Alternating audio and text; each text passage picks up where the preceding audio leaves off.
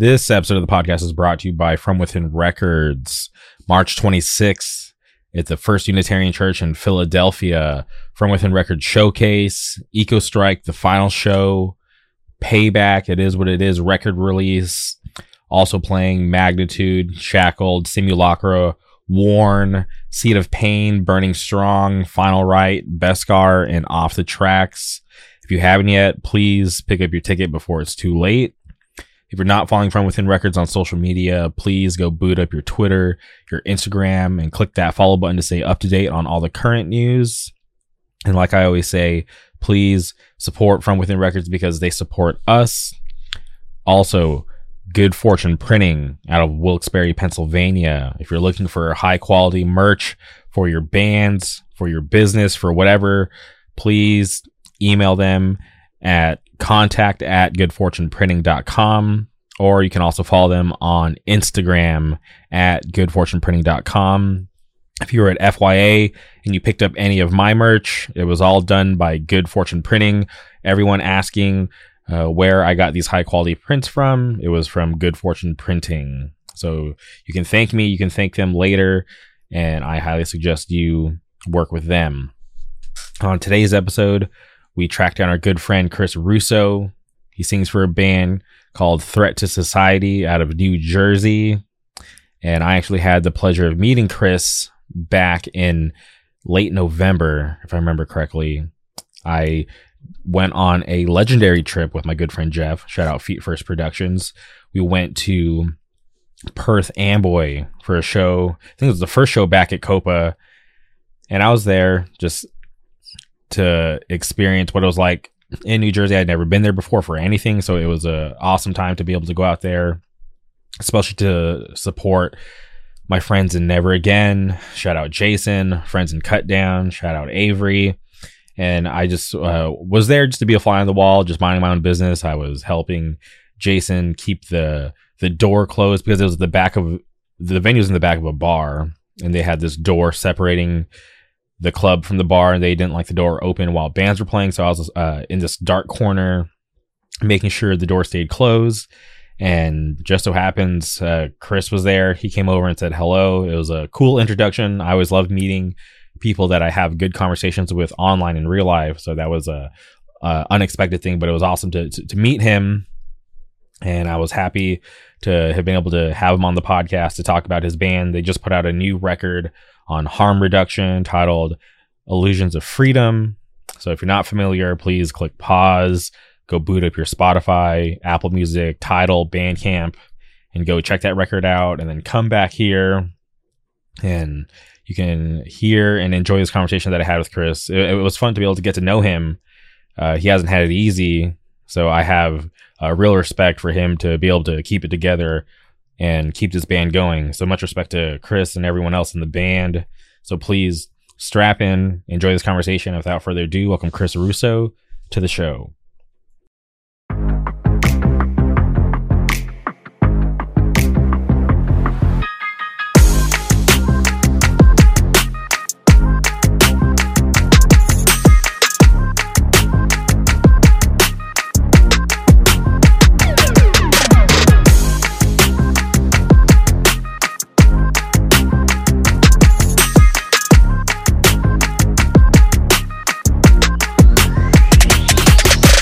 All right, we're live.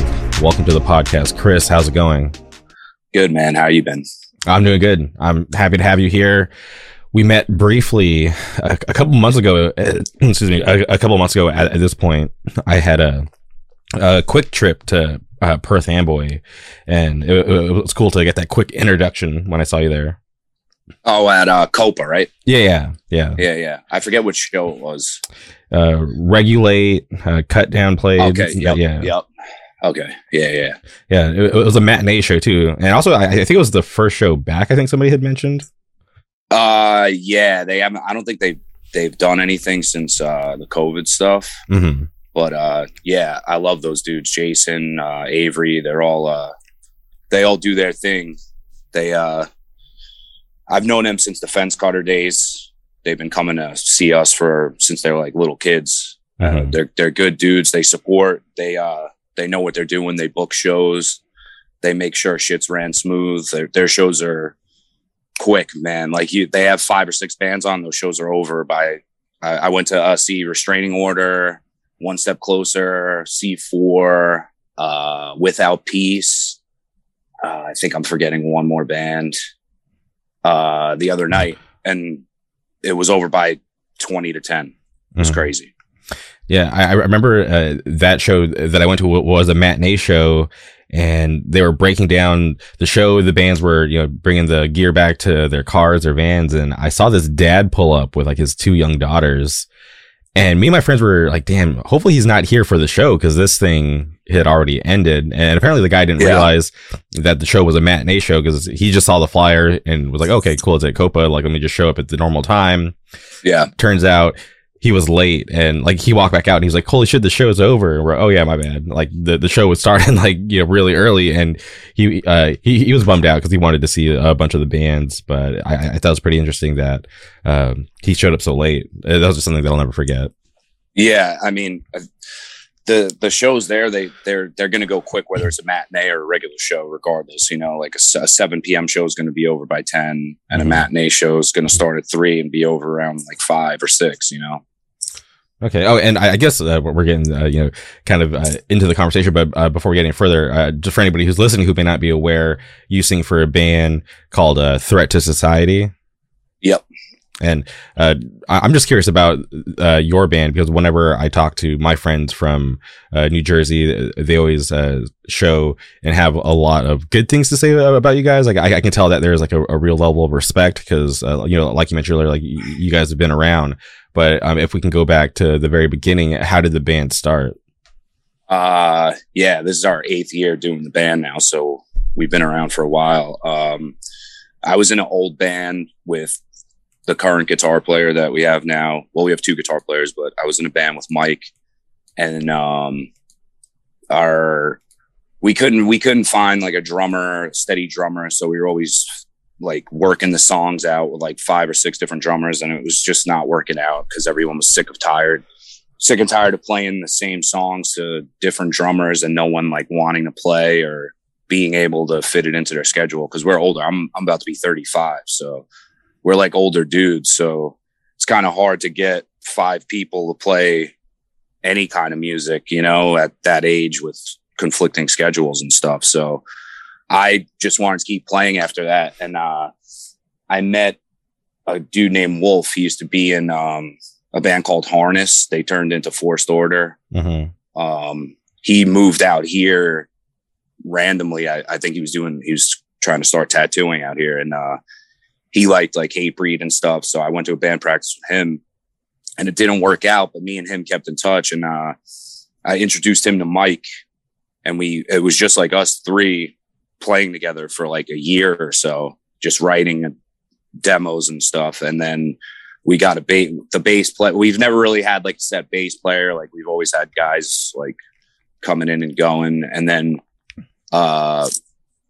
we had the foundations of the band though, singer, guitar player, and a drummer. So we just worked off that until we finally got a 5-piece, like steady group of guys going. And we put out the demo and then just started playing shows. Yeah, and I'm curious about that because obviously the demo you can go listen to it on Bandcamp or Spotify.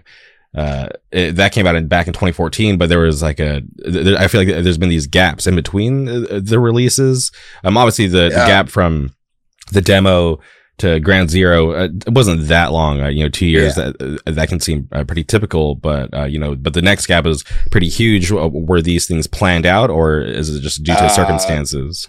I got a rare cancer in 2017 ish, around there, 2017, 2018. So that was about a year after Ground Zero was out. We were writing and stuff, so we had like a record ready to go, but I just kind of got hit out of left field with getting it's bone cancer. So it's pretty serious stuff. And then, we kind of just like took a break, and then I actually recorded the lyrics for Illusion of Freedom, the new EP that just came out like a week before I started chemo. So, and then I had to do chemo for almost a year, and then I was good for like 18 months, and then it spread to my lungs.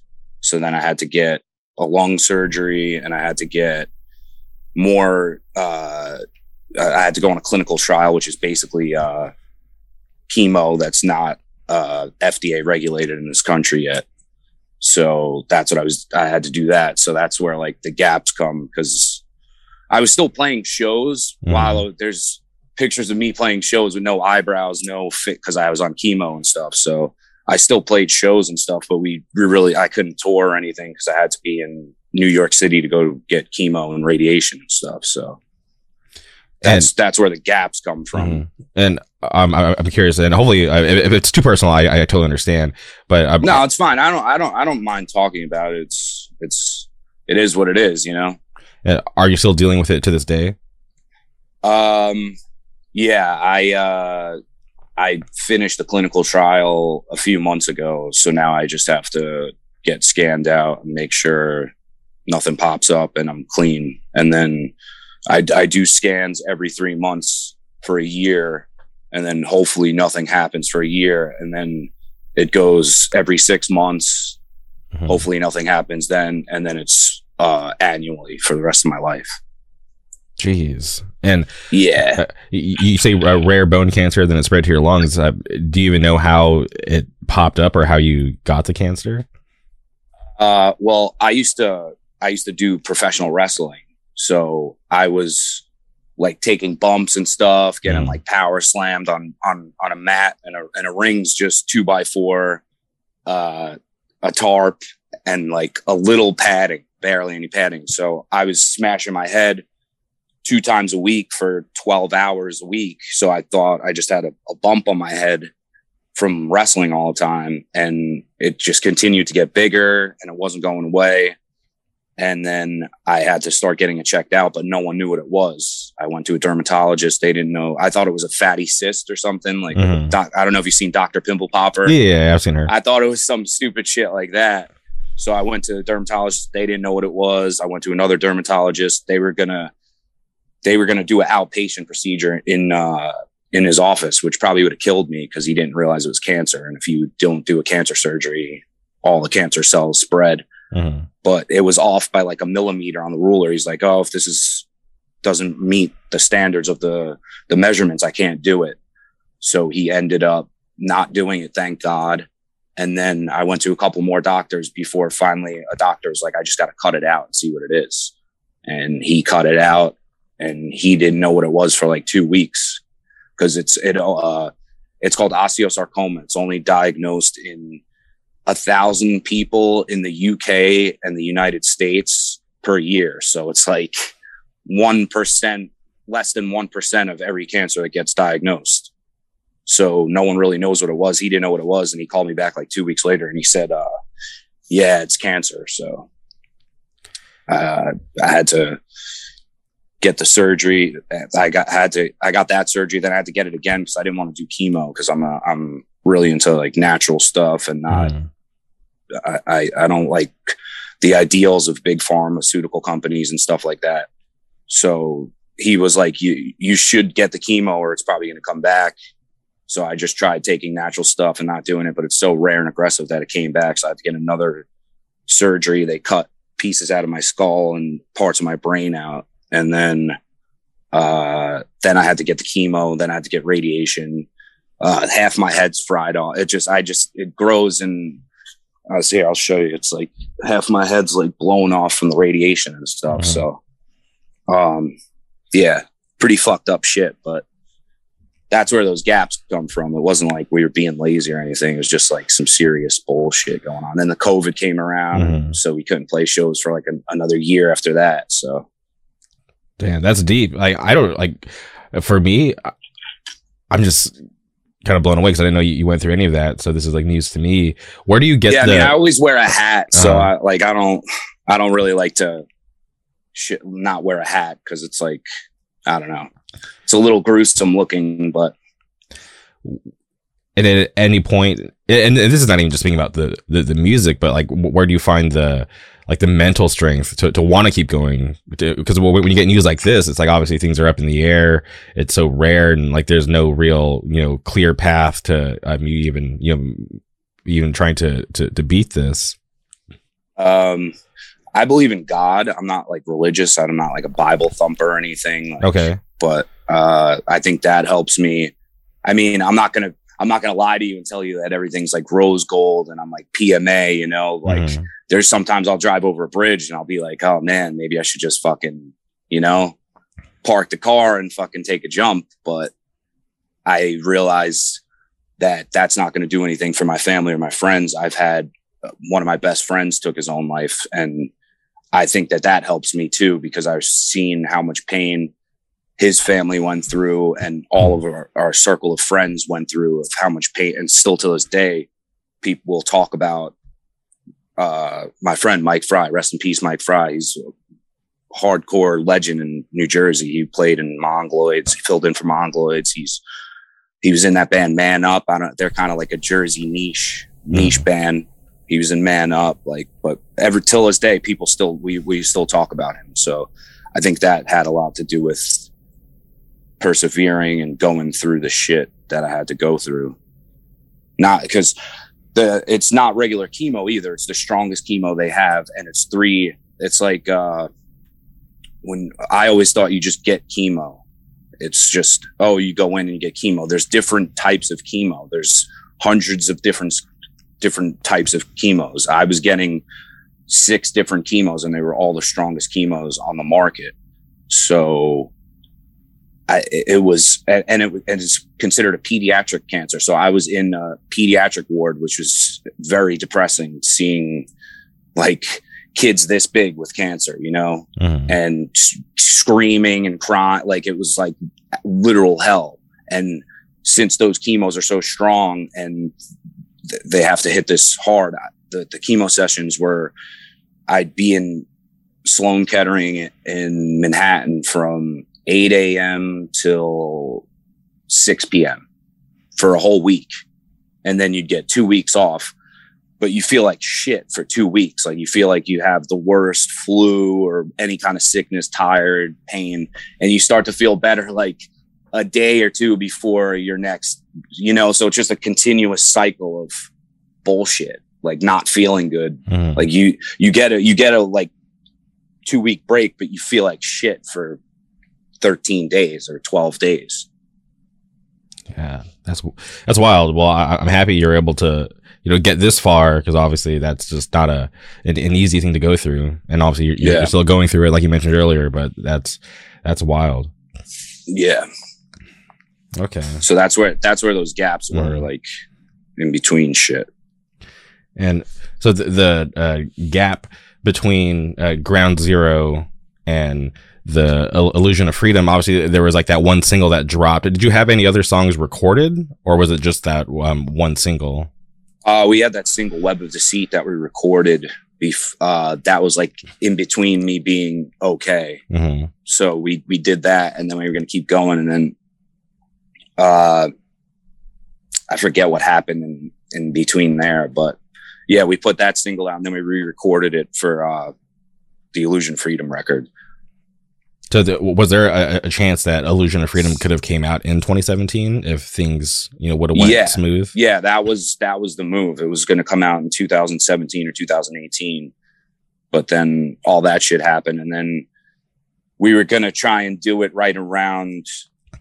We were going to try and do it the summer that COVID happened, and then COVID happened, and I didn't want to put out anything not being able to play shows, which it's kind of happening again anyway with the Omicron shit anyway now, because now it seems like shows are dying down again, and we just put the record out last month. So yeah, it seems like it's like a mixed bag right now, because I know bands, I have friends that were supposed to do stuff in like the Northeast, but then venues got pulled, and like it just didn't make sense for them to fly out and risk it, because like, obviously there's like, financial stuff at stake, and it just wasn't worth the risk for them to go out and try to do this run. And then even but also there's, at the same time, there's still a ton of shows still happening, so it is really interesting to kind of see this whole thing play out in this like new environment, because before it was like, all right, the rug got pulled out from underneath us. There was I won't say zero shows, because obviously there's like secret shows and stuff, whatever. Yeah. But like way less than what was going on before the pandemic. And then fast forward to now, or excuse me, fast forward to when things came back, and like we had this like long string of stuff going on. There was tours happening, a bunch of shows. The vibe was good, but here we are now with this Omicron, and now things are kind of falling back to the way things were in 2020, but not quite there yet, because obviously shows are still happening. But then you see not everybody, but you see a lot of people being apprehensive about wanting to go because of fear of getting COVID again, or maybe for the first time. So it's really interesting to see how things are playing out right now. Yeah, I was talking to Ryan from One Step Closer the other night. He was saying like all the shows have been like hit or miss. Like the Copa show was good, but I guess they played a show the night before, and he was like, yeah, it was like kind of like off. But it's just, I guess, yeah, like you said, people are just worried about catching something going to the shows now with the new shit going on. Yeah, and I'm just curious about your band, because obviously you guys put out the record about a month ago at this point. Did you guys have like a lot of stuff planned, or do you guys still have things coming up?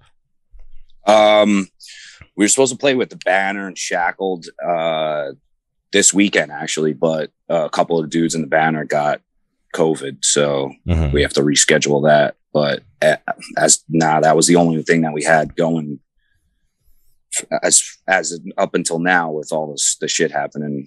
We just played with E-Town last month, and then we were gonna start going from there. But then that show was on December 18th, and that was like right when all this shit was like coming. Like that's when everyone I was talking to was sick.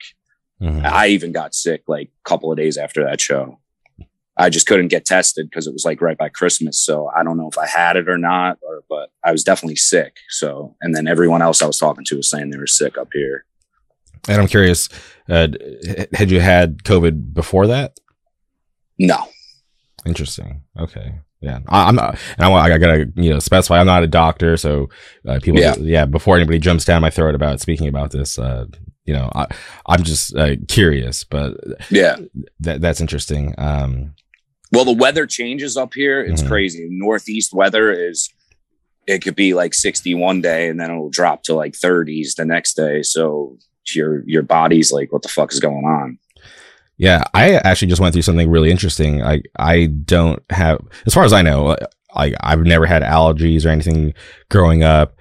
Pretty good immune system, and I attribute it to me and my friends being sickos, like in freshman year of high school, trying to get each other sick so we could all miss school together, so we could play video games together, like sharing drinks and like coughing in each other's faces and just doing stupid stuff. We were like young teenagers back then, but building that immune system up. Exactly. But I was, went to FYA, and I was fine, no issues. And then I went to work, and while I was at work, this like volcano erupted, and then there was like a tsunami warning out here. Yeah, that happened like a couple of days ago. Yeah, very recently. And then like the weather changed, right? The skies turned gray. It started raining, and then just all of a sudden, my nose, like I sound like a little stuffy now. But like my nose like was all congested, and I was like, geez, is this because of that volcano? And this is like tripping me out. And it was like that was the only thing that happened.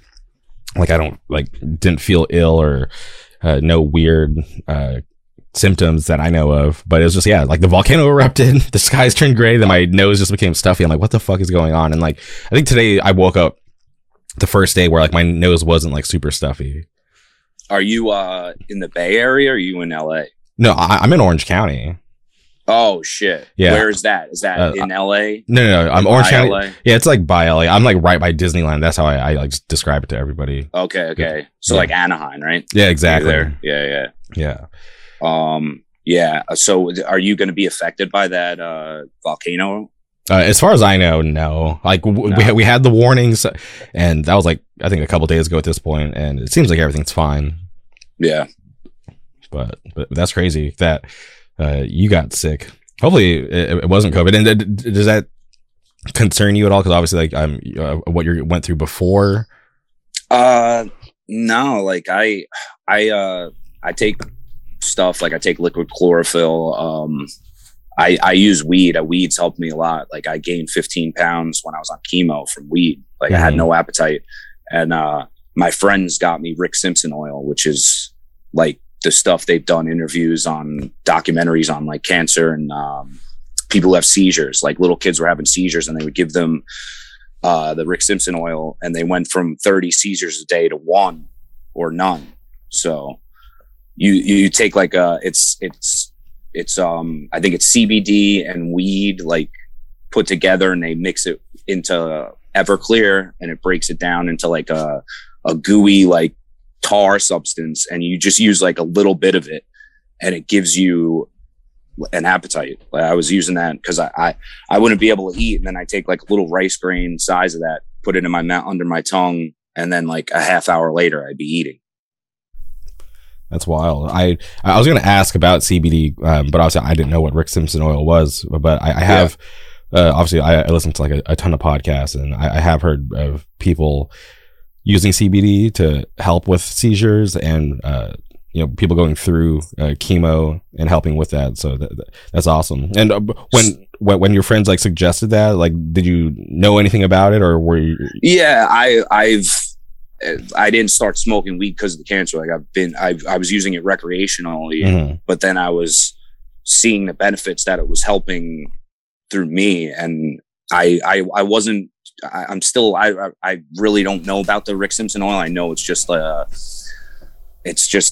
combining of CBD and the THC together or something. I'm probably butchering it, but I know that after they told me about it, I was reading articles and I've already seen the documentaries of the seizure stuff. So I figured that if they're giving it to little kids who are having seizures, I'm sure it'll be safe for me for trying to get me an appetite, which I needed to. You need to eat when you're on chemo, and it's just very hard because you're tired and nauseous all the time. And when you hear about this Rick Simpson oil, do you have to, or did you want to even like consult your doctor to be like, hey, watch this documentary? What do you think? What do you know? Yeah, I definitely talk to them and tell them what I'm going to do. They ask me, so I'm pretty upfront with them. I don't need to hide anything from them. So I told them what was going on, and they said it's fine. But at the end of the day, they're trying to push the big pharmaceutical pills that they're going to get a kickback on. They're not going to get a kickback on from me getting Rick Simpson oil, because Rick Simpson oil costs a fraction of what a pill costs. That's going to help me, because I would be in the way it was set up in the city. You're basically like it's like almost like a war hospital. You're like, you just have a sliding sheet and then there's no roof. So you just have 2 walls separating you. So you could hear like everything going on. And I would hear them coming up to other patients. I wasn't eavesdropping or anything. You could just literally hear them talking. So and I would hear them say, oh, do you want Oxycontin? Do you want this? And I would just be like wanting to go into their room and say, hey, don't take this, try taking this, And I actually did that one time because I just couldn't take it anymore, like hearing that. And I walked over and I said, hey, don't mean to intrude. I heard what was going on. You should try taking chlorophyll for your low blood counts, because they were saying they had low blood counts. And that's what I was taking. When my blood counts were low, I would take liquid chlorophyll. And the doctors were like, what are you taking? How did your blood levels jump up, all this? And then I told them, and they were like amazed that I was taking something natural that was helping me, Yeah, it is kind of scary, right? When you're in this place where you're seeking help. Their job is to literally help you, but at the same time, you got to try to walk this line and figure out if they're just trying to, fill their pockets, because obviously they want to sell you these cures that could in turn not really fully cure you, but kind of keep you in line so that you can keep coming back. It sucks. Yeah, it's you can see through it. Like, I mean, there's pharmaceutical companies that come and bribe the doctors with, oh, hey, sell this many and we'll give you a vacation. That stuff goes on. Like, and it's just scary that most of the people that get cancer, especially when you're in a pediatric ward with your kid, you're devastated, you're scared, you don't know what to do, and you want to trust that these doctors are trying to help you. So you just, here, sign me up, put anything you want in my veins without like doing the research. I research everything. So it took me 3 or 4 months to even start going, because I went to Children's Hospital Philadelphia to get checked out. I had a notebook. I was licking my hand, going through pages of notes, and the doctor was like looking at me like probably no one's ever done this to him before in his career. You know, people just go in and they're like, "Oh, I'll do whatever you say." And I like to back check and cross-reference things before I make a decision on stuff. Yeah. Especially something as serious as my life, you know?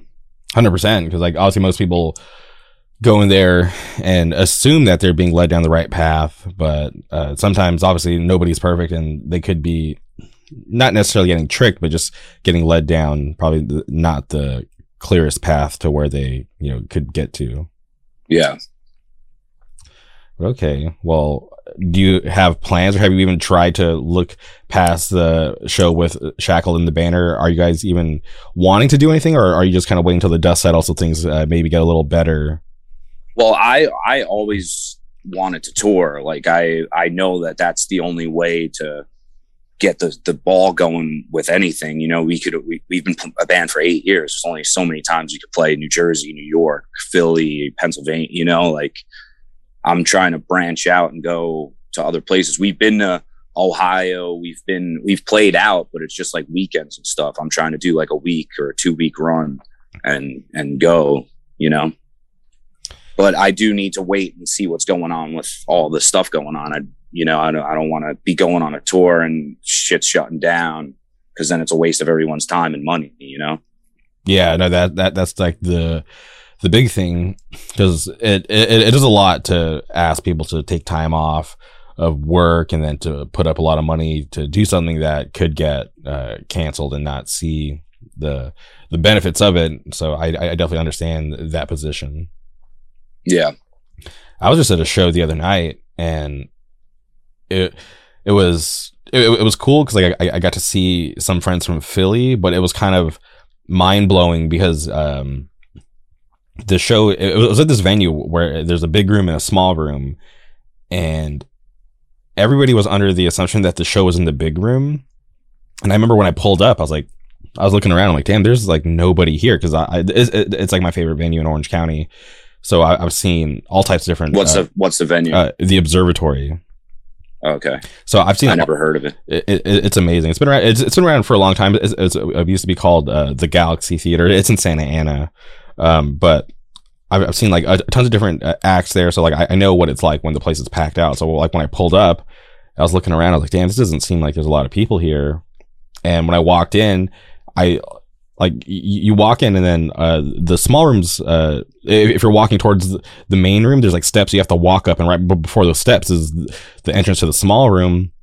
So I was going towards the main room, and I saw that the curtains were drawn, and there was like a barricade there, and they were just kind of funneling everybody into the small room. And I was just so surprised. I was like, damn, this is weird.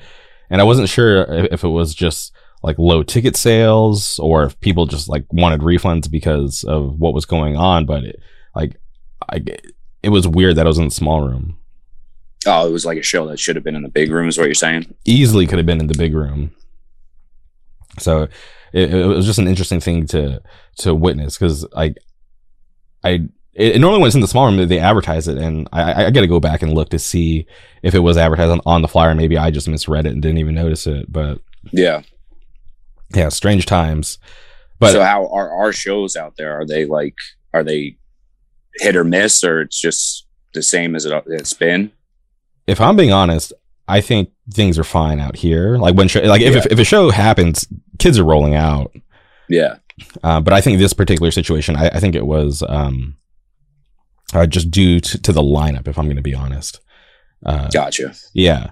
But like every other show that I've been to, things are still, popping off. Kids roll out. So like, obviously it is an issue. The whole Omicron thing, I'm not just going to sweep it on the rug and talk like it's not a big deal. Yeah. Like, I have friends who have gotten it, but things, like I said, things are still rolling. like before, because things did stop out here, but like once it came back, it's just kind of hard to stop it again, unless it goes back to how it was in like the early days of 2020, where they just were shutting everything down. Like the shows out here aren't going to stop. Like kids are going to roll out. Kids, there's just too many people out here, and people just love it so much that it won't be dead or anything weird like that. Yeah, every show I see out there, I'm like, damn, this is wild. Like the Dead City Punk shit, like all those crazy shows. I was like, wow, I was super jealous. Mm-hmm. And like that whole thing with like the one with Alpha and Omega and Section Hate. That was just like something special, because obviously Dead City Punk's been doing stuff before that one particular one that got so much coverage, but I just think it was just a special moment. I think just the timing, because there hasn't been anything like that since, right? But obviously that's because shows have been able to are able to happen again in actual venues, and Dead City Punks is still doing stuff, but like it just hasn't been anything to that level. So I think it was just like this weird culmination of people just like waiting and wanting, and then it got to a point where like we were so close, because like vaccines had been out at that point, but like they weren't like readily available to everybody, if I remember correctly, and especially out here in California, things weren't like fully open again. So that thing happened. I think it went down like a week or two before like there was like that big shift to where things were opening back up and people felt okay like publicly to do stuff like that. Yeah, I went to when they came out here, they played New York. Okay. It was crazy. It was like Regulate, Hangman. There was like 3 or 4 other bands played with them too, but it was crazy. Yeah, they were still lighting shit on fire and doing crazy shit. The cops came, but they just like didn't give a fuck. They just were there, I guess, to make sure there wasn't like a riot or anything. And then the show went on, didn't get shut down. Was it in like a park or like what type of place? Yeah, it was in like a park off, I think the West Side Highway or something. But yeah, it was like right off the highway. And so like in New York, you like, unless there's like a shootout going on, like the cops don't give a fuck about anything. So like that's the perfect spot to do shit. We played a show in a skate park in the Bronx, and it was one of the craziest shows we played. There was probably 150 kids in a park underneath a bridge where like a highway, like cars driving by and shit. Like it was crazy. But like New York is like next level on like cops just, they're around, but like I said, they're not doing anything unless there's like some crazy heavy shit going on. Mm-hmm. Yeah, no, that I saw some footage from that show that went down, and it looked fun. Yeah, it was dope. It was a lot of fun. Yeah, I'm interested, because obviously we're in the thick of it right now, and I think unless like they force everything to close, I think shows will be fine. And I get why venues are like apprehensive and are wanting to cancel. Same thing with bands too. Like I know some bands who don't feel comfortable doing stuff right now, for whatever reason, which is totally fine. Respect that. Do what you have to do to make yourself safe and feel safe. Like I'm never gonna be mad at anybody or upset for them not wanting to do something like that, because it is crazy. Because like even like when I went to FYA, I was like, this is wild but fun, and everybody obviously felt safe enough to go, and I'm hoping nobody that was there was sick or knew they were sick and just still showed up, because like obviously people wore masks, people didn't wear masks, but we were all under the guys that like we were in an agreement that we chose to be here, right? Nobody was forced. So I just hope things are fine going forward. Because like there hasn't been any, to my knowledge, any crazy outbreaks due to a show happening. So hopefully going forward, people just continue to stay as safe as they can, and hopefully we can beat this whole thing and not have to talk about it anymore. Yeah, I mean, I think FYA wasn't outside, but still looked like it was big enough for like people to get away if they didn't want to be too close to anyone too. So I didn't go. I'm just like based off like the videos I saw. No, I think that's a fair assessment. Like there was the room was huge where the show actually took place, and there was like a lobby spot to hang out. There's like kind of like 2 lobbies. There's like where the main room was, you go through a set of doors, then you're like in another lobby, and then there's like this little hallway to get to another lobby, then there's like the front doors, and then there was ins and outs. So yeah, like nobody was. I felt like it was open enough for people if they didn't feel comfortable to step out and get some fresh air or to get away from people. And even me, like I had a table set up the first day, and I never felt like crowded or that people were too close to me. Yeah, I felt like for as many people that were there, it was still spacious enough. Yeah, which is good. But so I want to talk about the new record. Obviously, it came out a couple months ago. You had Web of Deceit, the single come out in 2017. You re-recorded that, but as far as the other songs, did you guys already have those ones written? Yeah, we had pretty much every song written on there. We just like did a little change up. On Web of Deceit this time we had Jason from Never Again do a guest spot, and we added that, and then a lot of we had I don't know if you know Tin Savage. He's overseas. He does artwork. He did the artwork for us, and he actually did the first. He did the first color. He's never done color before, so he did full color for us. So that took a little bit for him to do, and we Pat put it out from Axe the Grind, Drug Church, Self Defense. He put it out on Harm Reduction. I don't think they've put anything out since the Eternal Sleep in 2015, that EP. So it was cool to do that because Pat's a great dude. I love that record label, and it was cool that he wanted to do like a one-off type of release for us, because I don't know if he's like keeping it active anymore. He's just like doing stuff like this where he'll just put like a one-off release for a band out that he likes type of deal. Okay. And a couple things I wanted to ask you about. So you bring up the cover art, which is pretty interesting. I was curious if you can break that down for the people listening on like the meaning behind the cover art. The meaning behind the art was, it's like you think everything's okay. Like the guy's on the right side, he's like coming from his job. He's got a briefcase, like he's in the city, and he thinks everything's okay, and he's just walking. And then he realizes once he gets to the end of the road that it's just more bullshit, and there's no end in sight to what he thinks is okay going on in the world. Kind of where I was going for with the record art. Yeah, that's a pretty interesting take, because I can totally see that, because life is pretty interesting. I feel like I set these goals and I get there. I'm like, okay, once I get here, I'll feel accomplished and life will be good.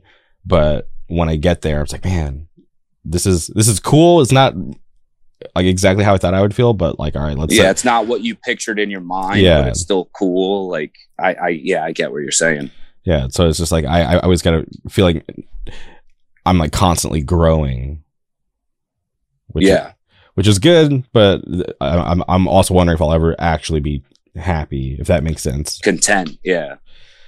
Okay, and you mentioned you got Jason. Shout out Jason. He's a good friend. I'm curious why you chose that song to have him do guest vocals on. I just, his voice and the way his vocal patterns is fit for the spot that I wanted him to do on that, because when we recorded that song, I always told the band, I was like, oh, this would be a good guest spot for this part. And I just like his voice, the way he delivers. And I just asked him to do it. And he said, yeah, I'm down. We went to the studio and he recorded it. Came out good. Yeah, no, it's definitely an awesome guest spot. And I do love his vocals too. Like, especially hearing him live. I saw Never Again the first time. It was end of November. I went to the One Step Closer record release, and Never Again played, and I was just blown away, because I like Fence Cutter, but I never got to see them live. So being able to see him perform with Never Again, I was just like blown away at how awesome he sounds in a live environment. Yeah, and I love that whole band. Matt, the drummer's in Blind Justice too. He kills it. Avery's my dude too. Cut Down, shout out Cut Down. Yeah, he's awesome. I saw him at FYA, which was cool. It's always good to see people from New Jersey. Yeah. And you mentioned the record coming out on harm reduction. I'm curious how that whole thing came about, because like you said earlier, you know, Pat hasn't done anything since Eternal Sleep. So how did you guys land there? Our old bass player, shout out Pat, he was shopping the record around the places, and I don't know how, I guess he happened to hit up Pat randomly and was talking to Pat. And then Pat was like, yeah, I'll put it out as like a one-off. And he was like, just let me know what you want to do with the artwork. And then Pat's a funny guy. I've only met him once when we played the last Back to School Jam. He was there, and that's the first time I met him. And then he was just talking about like the record. He's like, yeah, we're going to get this done. And then that's the first time I met him, and then haven't seen him since. And I opened my door one day to a FedEx delivery person unloading 15 boxes of records without even knowing they were coming that day. And then just had the records. And now we made the E-Town show, the record release show, just so we could put the record out. Mm-hmm. But since like a lot of the homies couldn't come because the show got sold out like so fast when it got announced, a lot of like our homies up here, it was in Atlantic City. I'm in like Edison, which is kind of like 10 minutes from where Copa was. Mm-hmm. So we're like North Jersey-ish, Central Jersey. I don't know. Like people always debate like what's North Jersey and Central and South, but AC is like all the way at the bottom of New Jersey. So a lot of the homies couldn't make it. So I'm eventually going to do like a release party and then just have a bunch of friends bands play up here.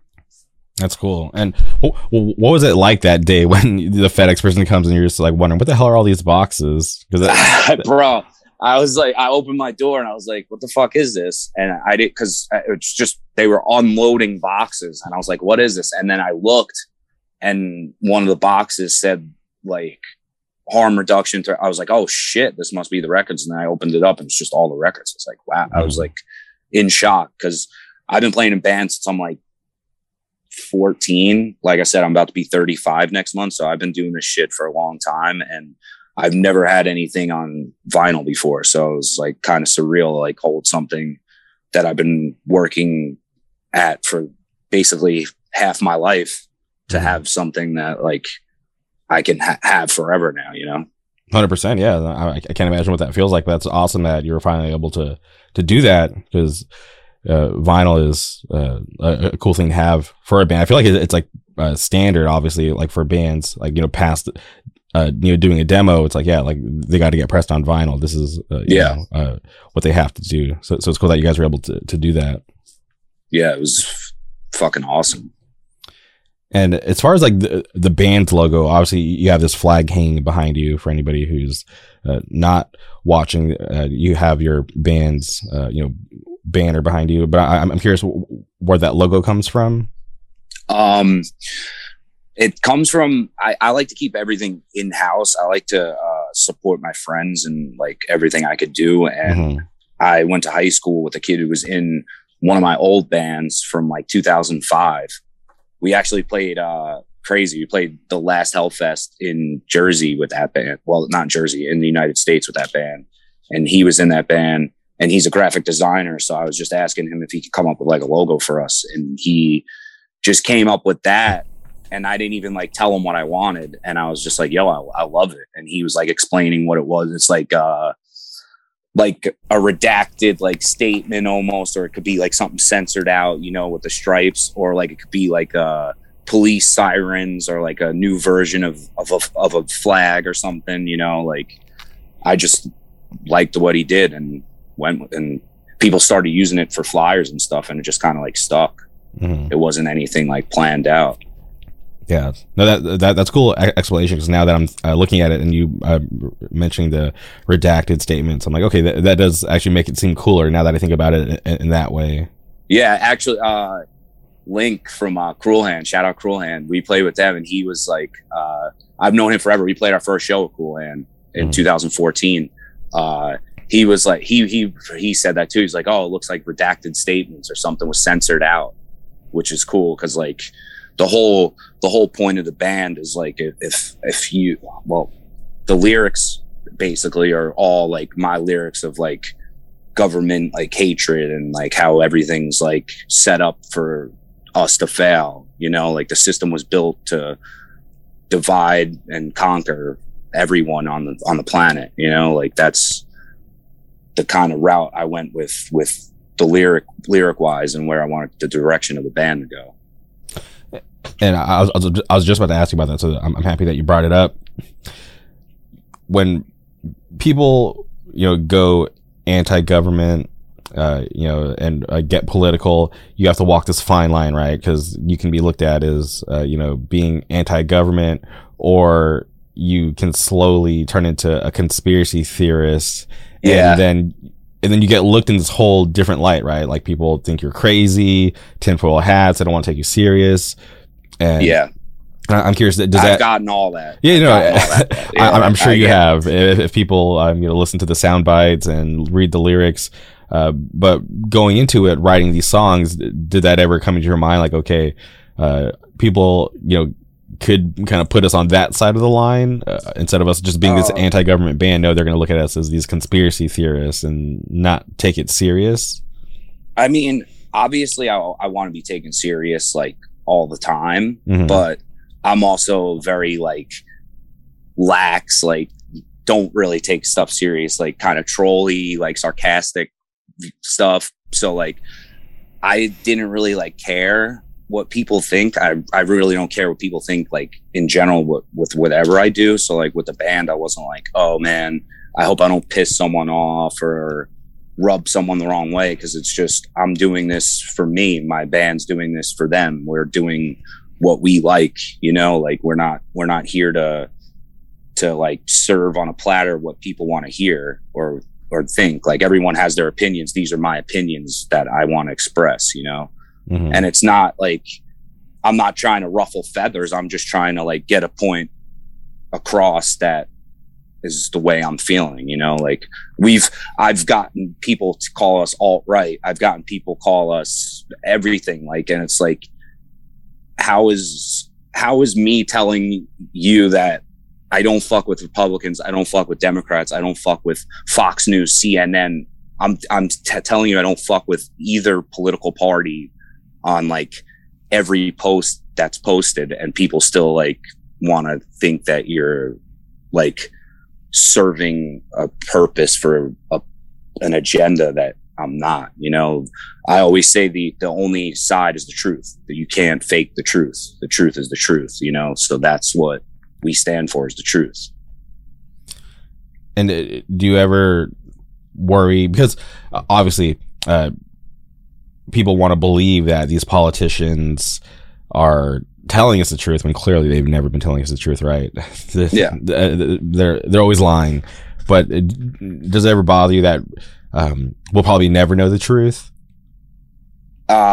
Yeah, that's like a heavy influence of the way I write in the songs, but I don't go full black pill. It's always red pill. Like there's hope, not black pill. There's no hope, because if there's no hope, then we're really screwed. So you've got to always think that there's got to be hope. Someone might say, oh shit, it just takes one spark to think, and oh shit, that's a little weird.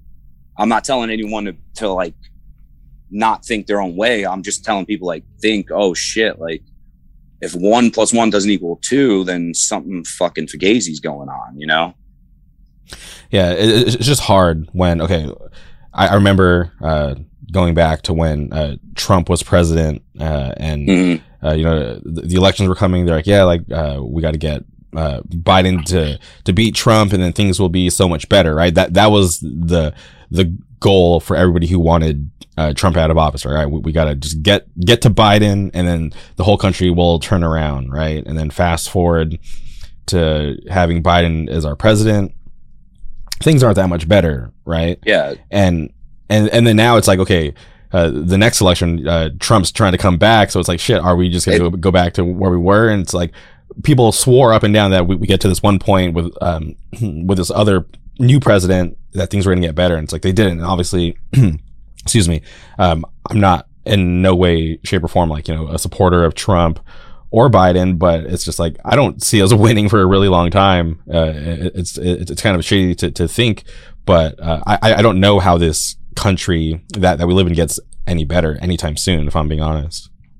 Yeah, I mean, that's a great point. Like, I feel like a lot of people are like that. They think, oh, it's just going to get better when someone else is in there. But if you look back, it's just kick the can down the road. No one picks it up. It's just, it's always flip-flopping. It's Republican gets in, Democrat gets in, Republican gets in, Democrat gets in. It's like, oh, this guy sucked for 4 years, so let's try and do this with the guy on the other team for 4 years and see how it goes. And then it just comes down to the people hating the person who's in as much as possible. They just want to get him out to get the next guy in who's just the same guy, just a different color tie. That's all it is. I think that all the politicians and everyone are all working together, and they're just puppets for the corporations that are paying them to say what they want them to say. Yeah, no, I agree. There's like, obviously they don't want us to know how things really work. And then this is where we put on our tinfoil hats, right? There's like this secret government behind the scenes that nobody knows about, but people clearly could like conceivably see it happening just when you look at the history, right? It's not just with these newer presidents, but they always lie, and things just have never gotten better. It's like they've managed just to maintain us at this like weird level of being like in this constant state of like promising to get better. And we'll see change here and there, right? But people will always want better taxes or minimum wage to get raised. And you look at inflation, and it just kind of seems like we're not really getting better. And yeah, everything they do, they take like a ring out of the ladder, but then add another ring to the ladder. So it's just like constantly like shit. That's just to make it. It's like to make it look like things are changing, but it's not really changing. They're telling you, they'll give you a tax break here, but then they're adding taxes to something else that you have to pay taxes for. So it just cancels each other out. Yeah. And I don't know what the answers are. Like I'm got to clarify as well. I'm not well versed in politics. I just know that for as long as I've been alive, things haven't been, I feel like, as good as they could be, if that makes sense. Yeah. I mean, well, it's like sports teams. They want you to, Republicans are, let's say, the Chargers, and then the Democrats are the Raiders. Those two teams hate each other. Mm-hmm. The groups of people hate those teams, so they're never going to come together and be like, the real problem is these people. They have constant bickering of two teams and two parties, but at the end of the day, the Chargers and the Raiders, they played a football game and then they hug each other, they sign each other's jerseys, and that's what it's like with politics. These people all talk to each other. They go behind the stage once they come out and yell and scream at each other, and then once the cameras are turned off, they're at functions, they're golfing with each other. So it's very easy to follow the money and see what these people are doing, and they'll sell themselves out for $1. Yeah, or you'll end up like Jeffrey Epstein. Yeah, or stuff like that. And then that oh man, that stuff is crazy. All the people that were involved with that, and high ranking, like, I don't know how anyone could ever vote again with people being involved with like a pedophile who had an island that he was taking higher elites to who knows what they were doing there. It's just real shady stuff. And that's not that the Jeffrey Epstein story is, to anyone that didn't know what a conspiracy theory was, they would be like, oh, this is the craziest conspiracy theory I've ever heard in my entire life. But that's an actual, like, real thing that was going on that the news was telling everyone about. So if they're telling you about something that crazy and nefarious, just think about what's actually going on that they're not telling us, is the way I think about it. Because that's one of the craziest stories ever told that's real, like a guy taking high-ranking officials to a private island where there was underage kids at. That's just, that doesn't sit good with me. Yeah, if you look into it, and it's crazy. And if you see like the manifests of like the people who actually are flying out to the island, there's like names that have been redacted, and you're like, damn. Yeah. But then also there's names of like crazy famous people that they just put out into the public, and you're like, wow, if they could put these names out there, like who are they protecting with those like redacted names? Which is crazy. It just gets really dark. So when I think about stuff like that, it's like, yeah, there's always something crazy going on. Our country is really weird when you really take a step back and like look at it like objectively. Yeah, my theory is the banks, multinational conglomerates, big pharma, and the military. They're the heads of the snake that controls and everything trickles down from there. Like the pyramid, it's like the pyramid on the back of it's like this, like they're at the top, that those are the top people, and then everything trickles down and we're at the bottom. Okay. Getting shit on, you know? Where does Bitcoin fall in that pyramid? I'm curious.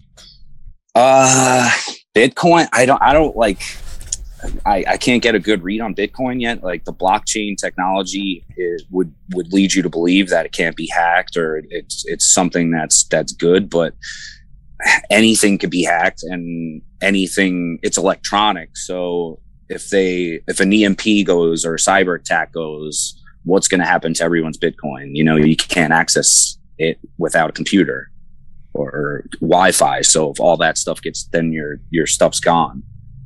But the blockchain technology is good though, because it's a ledger of every transaction that's made. So you kind of can't fuck anything up with being devious. But then again, there's always hacking and stuff with things that are online. Yeah, I find it really interesting. I like Bitcoin. I have Bitcoin, but same. But I'm just like, will it really overtake our actual currency? I mean, I think it's slowly inching its way, because I was at a gas station up the road from my house, and then they have a Bitcoin ATM now with like a sign that says you could get your Bitcoin out at our ATM, which is kind of crazy because I live in like a small town. Mm-hmm. Yeah, I've never bought anything with Bitcoin. I just have it.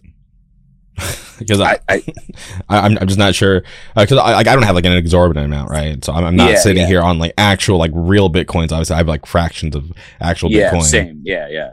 But I'm just curious to see where it goes. I've used it to buy other coins. That's about it. Oh, because you could use it to buy different coins. Did you get the MILF coin or Doji coin? Which one did you get? I did fucking fall for the trap and got some Dogecoin, but I just put in an order to sell it a couple of days ago, actually. I have Ethereum, Litecoin, Ethereum, and Bitcoin. Yeah, you know what's crazy? Like years ago, I used to work for this startup, and one of the bosses, he was raving about ETH, and I was like, that sounds stupid. I'm like, why are you investing in that? You should just go full on Bitcoin. Yeah. And then fast forward to now, and it's like, you know, pretty relevant, especially if it's close to 5,000, I think, a coin right now. So yeah. So hopefully he's swimming in all his ETH coins that he's had since I think it had been at least like 6. Damn, it's really been 6 years ago at this point. Yeah, if it's 2022, yeah, I was there like 6 years ago. So hopefully he's swimming. Oh yeah, if he had ETH then, he's definitely doing good. Yeah, I was calling him a weirdo, but you know, jokes on me. Jokes on me. He was pretty on the ball with that one. But that's how I feel about these NFTs now. I'm like, oh, that shit's weird, but like I feel like in 5 years everyone's gonna be like, oh, you're an idiot. I told you about the NFT stuff, but.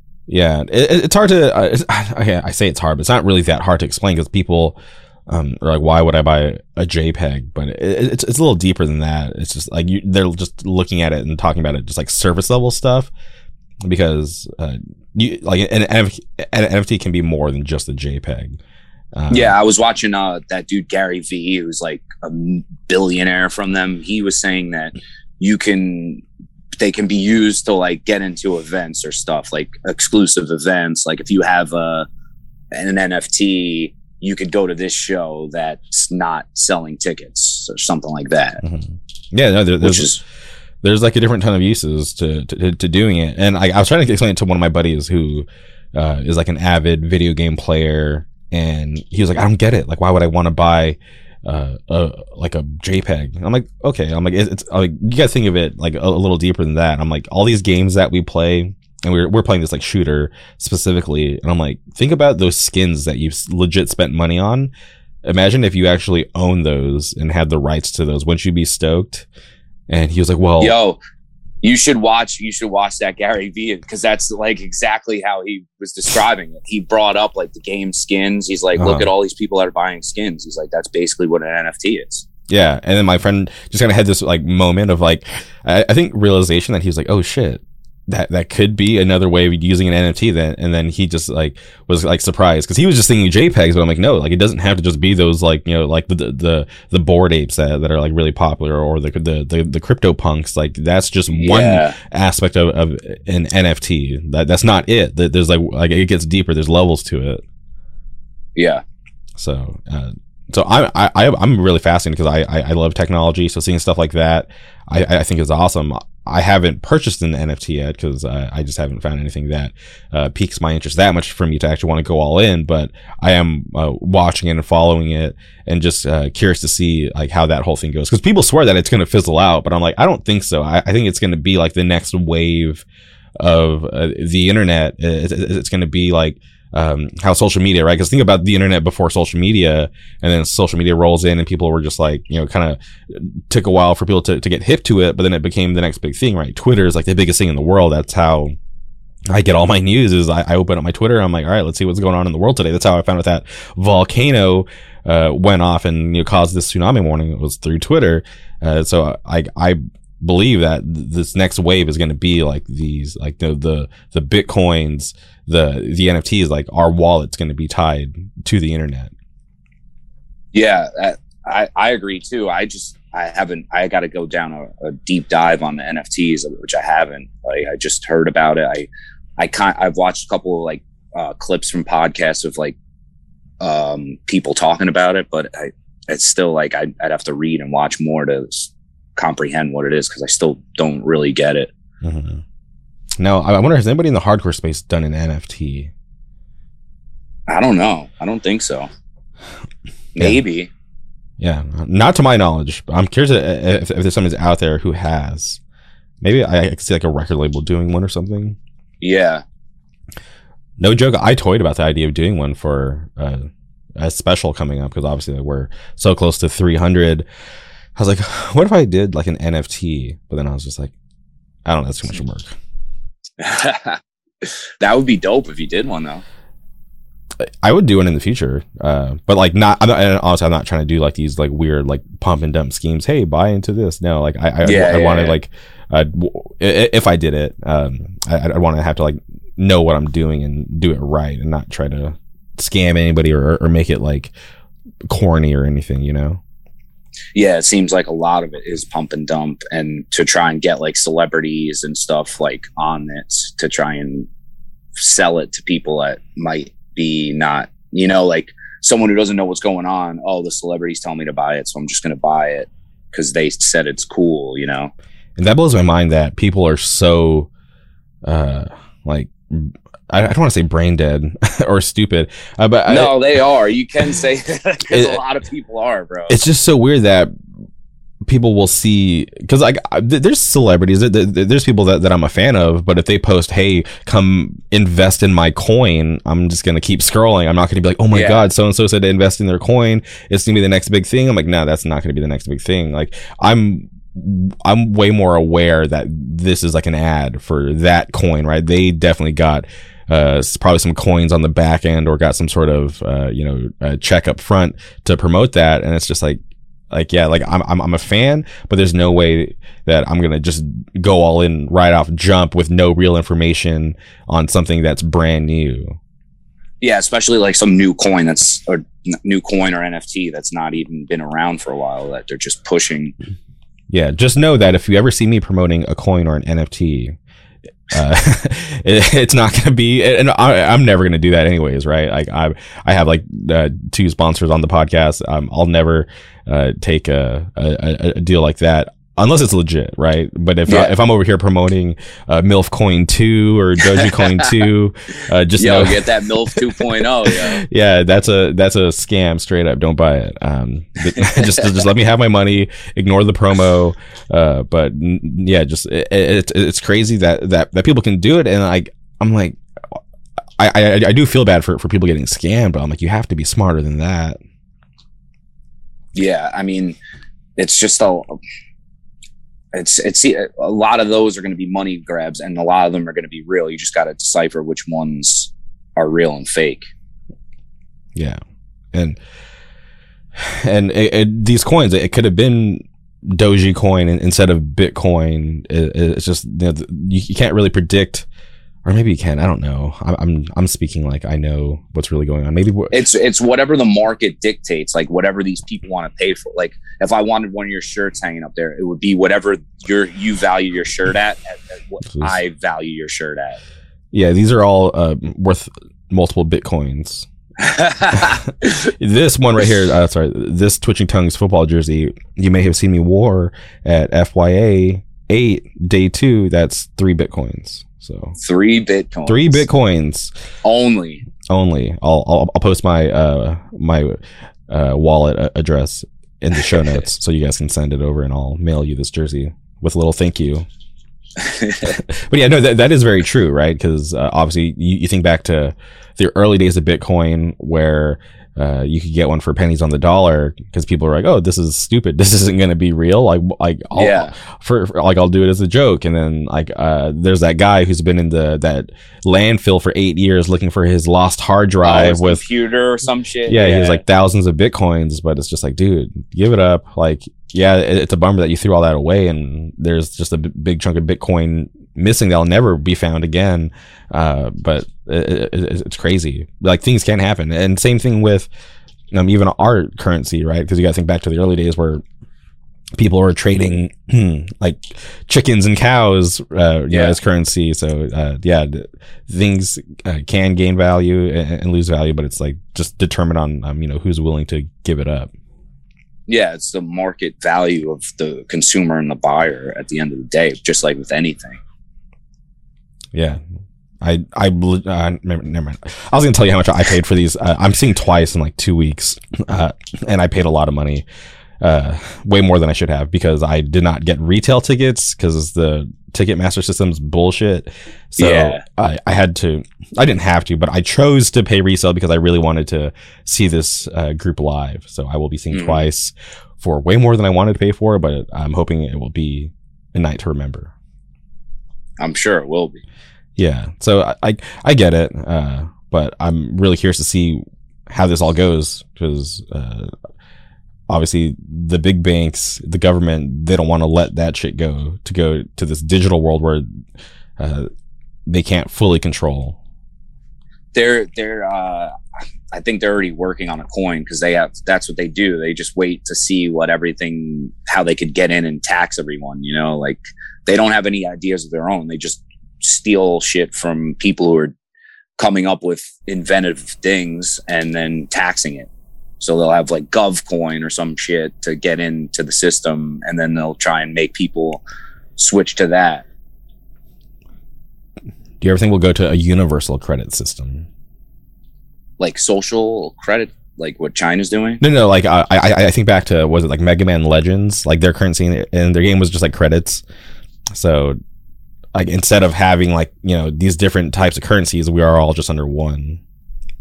Oh yeah, like I mean, I think the whole end game is to have like just one thing, just so that they can control everyone, so you're just a cog in the system. You're just not going to get out of line. You're just going to keep the wheel going. They want everyone they don't want everyone to be in different religions or different social status. They want everyone just one, and they're above you, and then we exit the metaverse. We're in the metaverse right now. Yeah. I'm not sure how this whole thing plays out. Life is like this is the metaverse. Like you're on the other side of the country right now. We're talking like we're across from each other though. When you get an Uber or a Lyft, you're in the fucking metaverse. You're on your phone typing in someone who's going to come get you, you know? I just don't know how this all plays out, because obviously we want to believe that we're all here to try to do the best that we can, but we don't know what comes next. And not try to get like too dark, but when it's all said and done, I'm always curious, like, what's next? Is it just a reset? Do we have to? Are we just living in this endless cycle of this, being that we are now, or is there an afterlife? Do I become a ghost? Can I haunt somebody? That would be fun. Or do you come back as something, a different animal, something? If I can come back as an animal, where would I be? I want to be somewhere chill. Be a house cat or something. Yeah, or maybe Disneyland has these feral. I don't want to say feral, but Disneyland has these cats that run wild, and allegedly they're there to help keep the rats away. So, yeah. So if I could be a cat in Disneyland and just chill in Disneyland all day, that'd be cool. But I don't know. Life is strange, and I always try to make the best of it. Right. When I wake up every day, I just try to maximize my happiness and fun, obviously while taking care of my responsibilities, making sure all that stuff is in order, so I'm able to live the life that I have. But that I feel like that's all I can do at this point, right? Is just try to be happy and enjoy it while I can, because this thing doesn't last forever. Yep. Yeah, especially when that's how I started looking at things when I had my health issues. It's like, death is here, but then then death starts closing in closer to you when you get like a health situation or something going fucked up in your life, and then it really puts your thinking into perspective of how you want to go about each day and how you want to manage your emotions.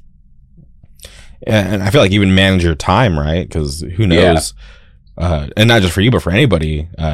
It could just be all over in an instant. Like I was hanging out with some friends yesterday, and they were telling me about this story. At this local skate park, some dude on a bike ended up dying in the skate park, and I was like, and we were talking about like, that guy probably went to the skate park, had dinner plans, didn't plan on dying that day, but sure enough, he just goes up, does his trick, it doesn't go the way he intended, and just ends up dying, doesn't leave the skate park. And that's it. And you're just like, I think about situations like that, or even like, driving down the freeway, because like out here freeways, I feel like it's just a battleground constantly, because people are driving so stupid and so reckless. Like people die all the time out here on this freeway called the 405, which it's a long stretch. You can go from like San Diego to LA. It's a really long freeway, and people are constantly dying on that freeway. And I was like, that's like it's like 8 lanes, right? Yeah, it's pretty big. But it's just like, like I always try to not take my time for granted, and like obviously nobody's gonna respect my time like I do. So I try to be very like protective of it. Like if I'm gonna do something, like I want to make sure, and obviously like nothing's guaranteed, but like I want to hope that whatever I'm doing, I'm enjoying it as much as I can. But if there's a time like I'm not having fun, or I don't want to be there doing what we're doing, I'll just leave. I don't fucking care. People get upset, people get offended, but it's like, dude, you don't understand. Like I used to work 3 jobs, had 1 day off, and that meant everything to me. I didn't care about anybody else or anything except for that 1 day that was all about me. And it made me realize, like, dude, like, because I used to let people bullshit and waste my time on that 1 day off that I had, and that just made me realize, like, I can't do this anymore. Like I gotta fight to protect myself and make this whole thing worth it in the end, hopefully. So it's just like, now it's like I'm like that, and a lot of people think I'm weird and don't understand it, but it's like, like that's why I'm so precious about my own time, because I've seen it from that side where I have no free time. I'm working to live and to be able to sustain my lifestyle. So having just the ability to be alive, I gotta make the most of it while I can. Yeah, man. Time is the only currency. Time is the Bitcoin. Time is the Ethereum.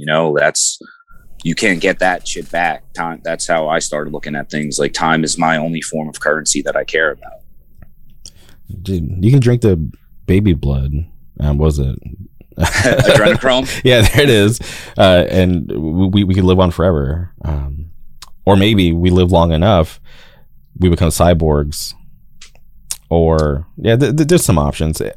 Somebody asked. But then at that point, I wouldn't. What if your friends and all your family didn't make it to that point? You know, you're going to live forever without anyone you loved, and you know, what if there is What if there is an afterlife, and you just decided to stay in this prison planet and be a machine? You know, that's the shit I think about. Dude, you got to find new love, new friends. You'll be fine.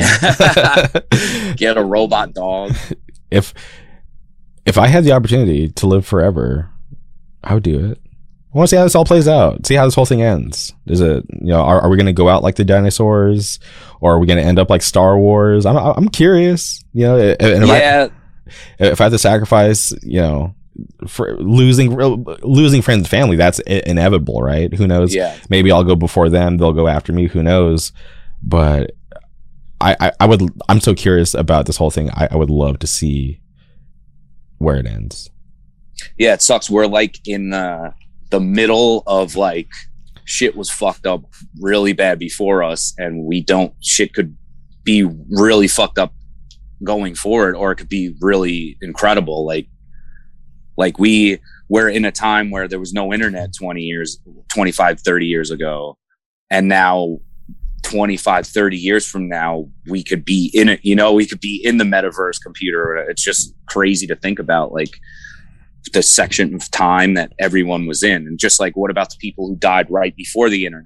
You know, it's strange what timeline you get born in. I remember when the internet first came out, I'd heard about it from my sister. She was talking about how she went to my aunt and uncle's house, and she was in this chat room talking to people. I'm like, what do you mean you're talking to people? She was like, yeah, I was chatting with people from other parts of the country. I was like, that's crazy. And then eventually we got our own computer. We got this Compaq, back in the day, signing into AOL. Oh shit, Compaq! I remember that. Yeah, so that's how old that was. And we were signing into AOL and just navigating these chat rooms. I remember it being dangerous. Don't give out your real information. Don't, blah, blah, blah. Our parents were warning us, versus now everything's so public, right? Go to my Twitter, my Instagram. You can, probably get to know me, real fast. Even my website, jmerk.com. But it is weird to think about life before the internet, and what will life, because now the internet's so normal. Everybody has, these cell phones, these smartphones in their pockets with access to the internet. I'm really curious to see what's next. I want to ask you, Elon Musk, he's coming out with this thing called Neuralink, right? You get this shit implanted in your brain. Yeah. Which the Neuralink is, for them to get it into your brain, is the surgery I had to get the tumor removed from my skull, which is called a craniotomy. They drill four holes, like the square in the corner of your screen, probably like that, and then they cut out your skull, and then they put that Neuralink on your brain, and then they put the skull back in and drill the skull back. It's insane. Will you get it? That's how you get the Neuralink. That's the only way to get it into your brain. So people would have to go get a serious brain surgery to get this put into your brain. But will you get it? I don't think so. No. Really? I want it. No. Because he said you could listen to Spotify. Bro, you want your head sawed off with a bone saw and something put into your brain? That, I don't know, it's just weird. If I can think faster, listen to Spotify in my brain, if I can talk to other people without having to actually speak, become an alien, become the Greys, I'm curious. I'm going to try it out. Yeah, but then you're going to get advertisements in your vision. I'm going to close my eyes. I'm closing my eyes. You ain't get it'll be in my heads up display. It'll be in front of my face. But when I close my eyes, I ain't got that shit. Yeah, go to Target, go to Walmart, go here. That would be interesting. I don't know. Be like Minority Report. You ever see that movie with Tom Cruise? Yeah, where they predict crimes before they even happen. Yeah. That's where things get really squirrely. because that kind of storyline reminds me of if you read comic books, there was Civil War 2, where there was this Inhuman that had that power to predict these crimes before they happen. But then there's like this moral issue, right? Like, how can we charge somebody for a crime that hasn't happened? Because this guy predicted it, but what if he's wrong? Like, how do we know that they're like 100% right? Yeah.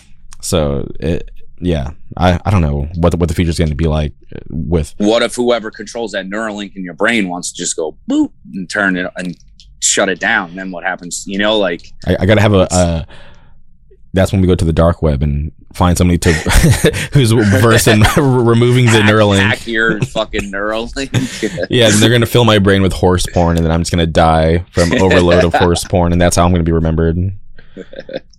Orange County man dies. Horse porn found in his Neuralink.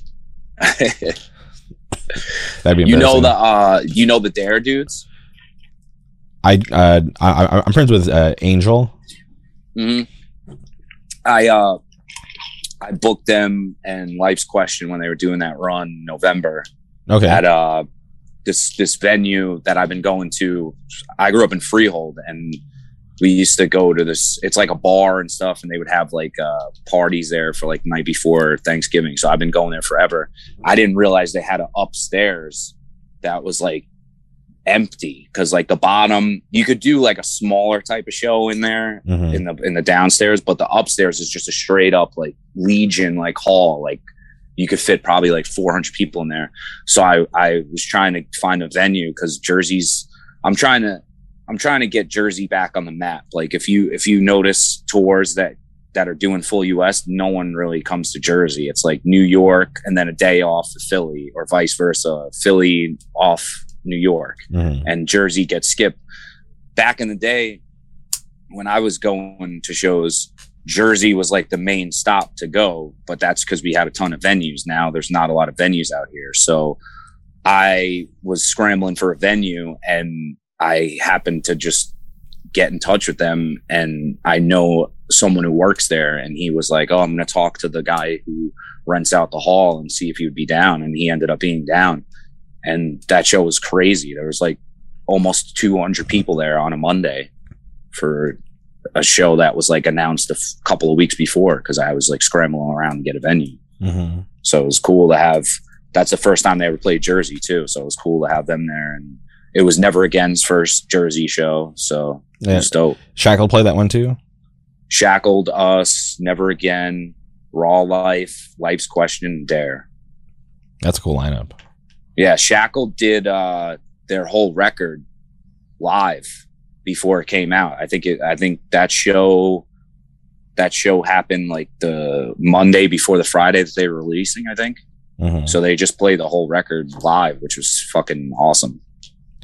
Yeah, I want to say Shackled came on the podcast like that week, and we, or maybe the day of the show. If I'm being honest, I'm trying to remember the timeline, but I do remember that show. Who came on? Dylan? Yeah, it was Dylan and Jake. Oh, nice. That was my vote. I was chilling with Jake all night after the E-Town show. We were hanging out, partying. Yeah. Love that whole band. They're all awesome dudes. Yeah. So it's cool to see them, get noticed more, do cool shit. They had that tour with Year of the Knife, Despise, and Cruelty. And then even their set at FIA was badass. So yeah, I saw the videos. It looked dope. Mm-hmm. Yeah, they're good dudes. They grew up. I grew up in the borough of Freehold. They grew up in the township side, so it's like two different sides of town, but they grew up pretty close to where I grew up, so it's cool. Obviously they're like way younger than me, but it's cool to see like Freehold kids doing hardcore. Yeah, no, it's important to have those younger kids that come after you to be able to do something to keep the scene alive, because if it ended with you, that would be pretty whack, right? Like, yeah, to see your scene that you grew up loving and working to support and help spread, to want to see it grow. You always want to hope that there's young kids that come after you to do new stuff, even if it's not your favorite thing. At least, like, I feel like having something is better than nothing.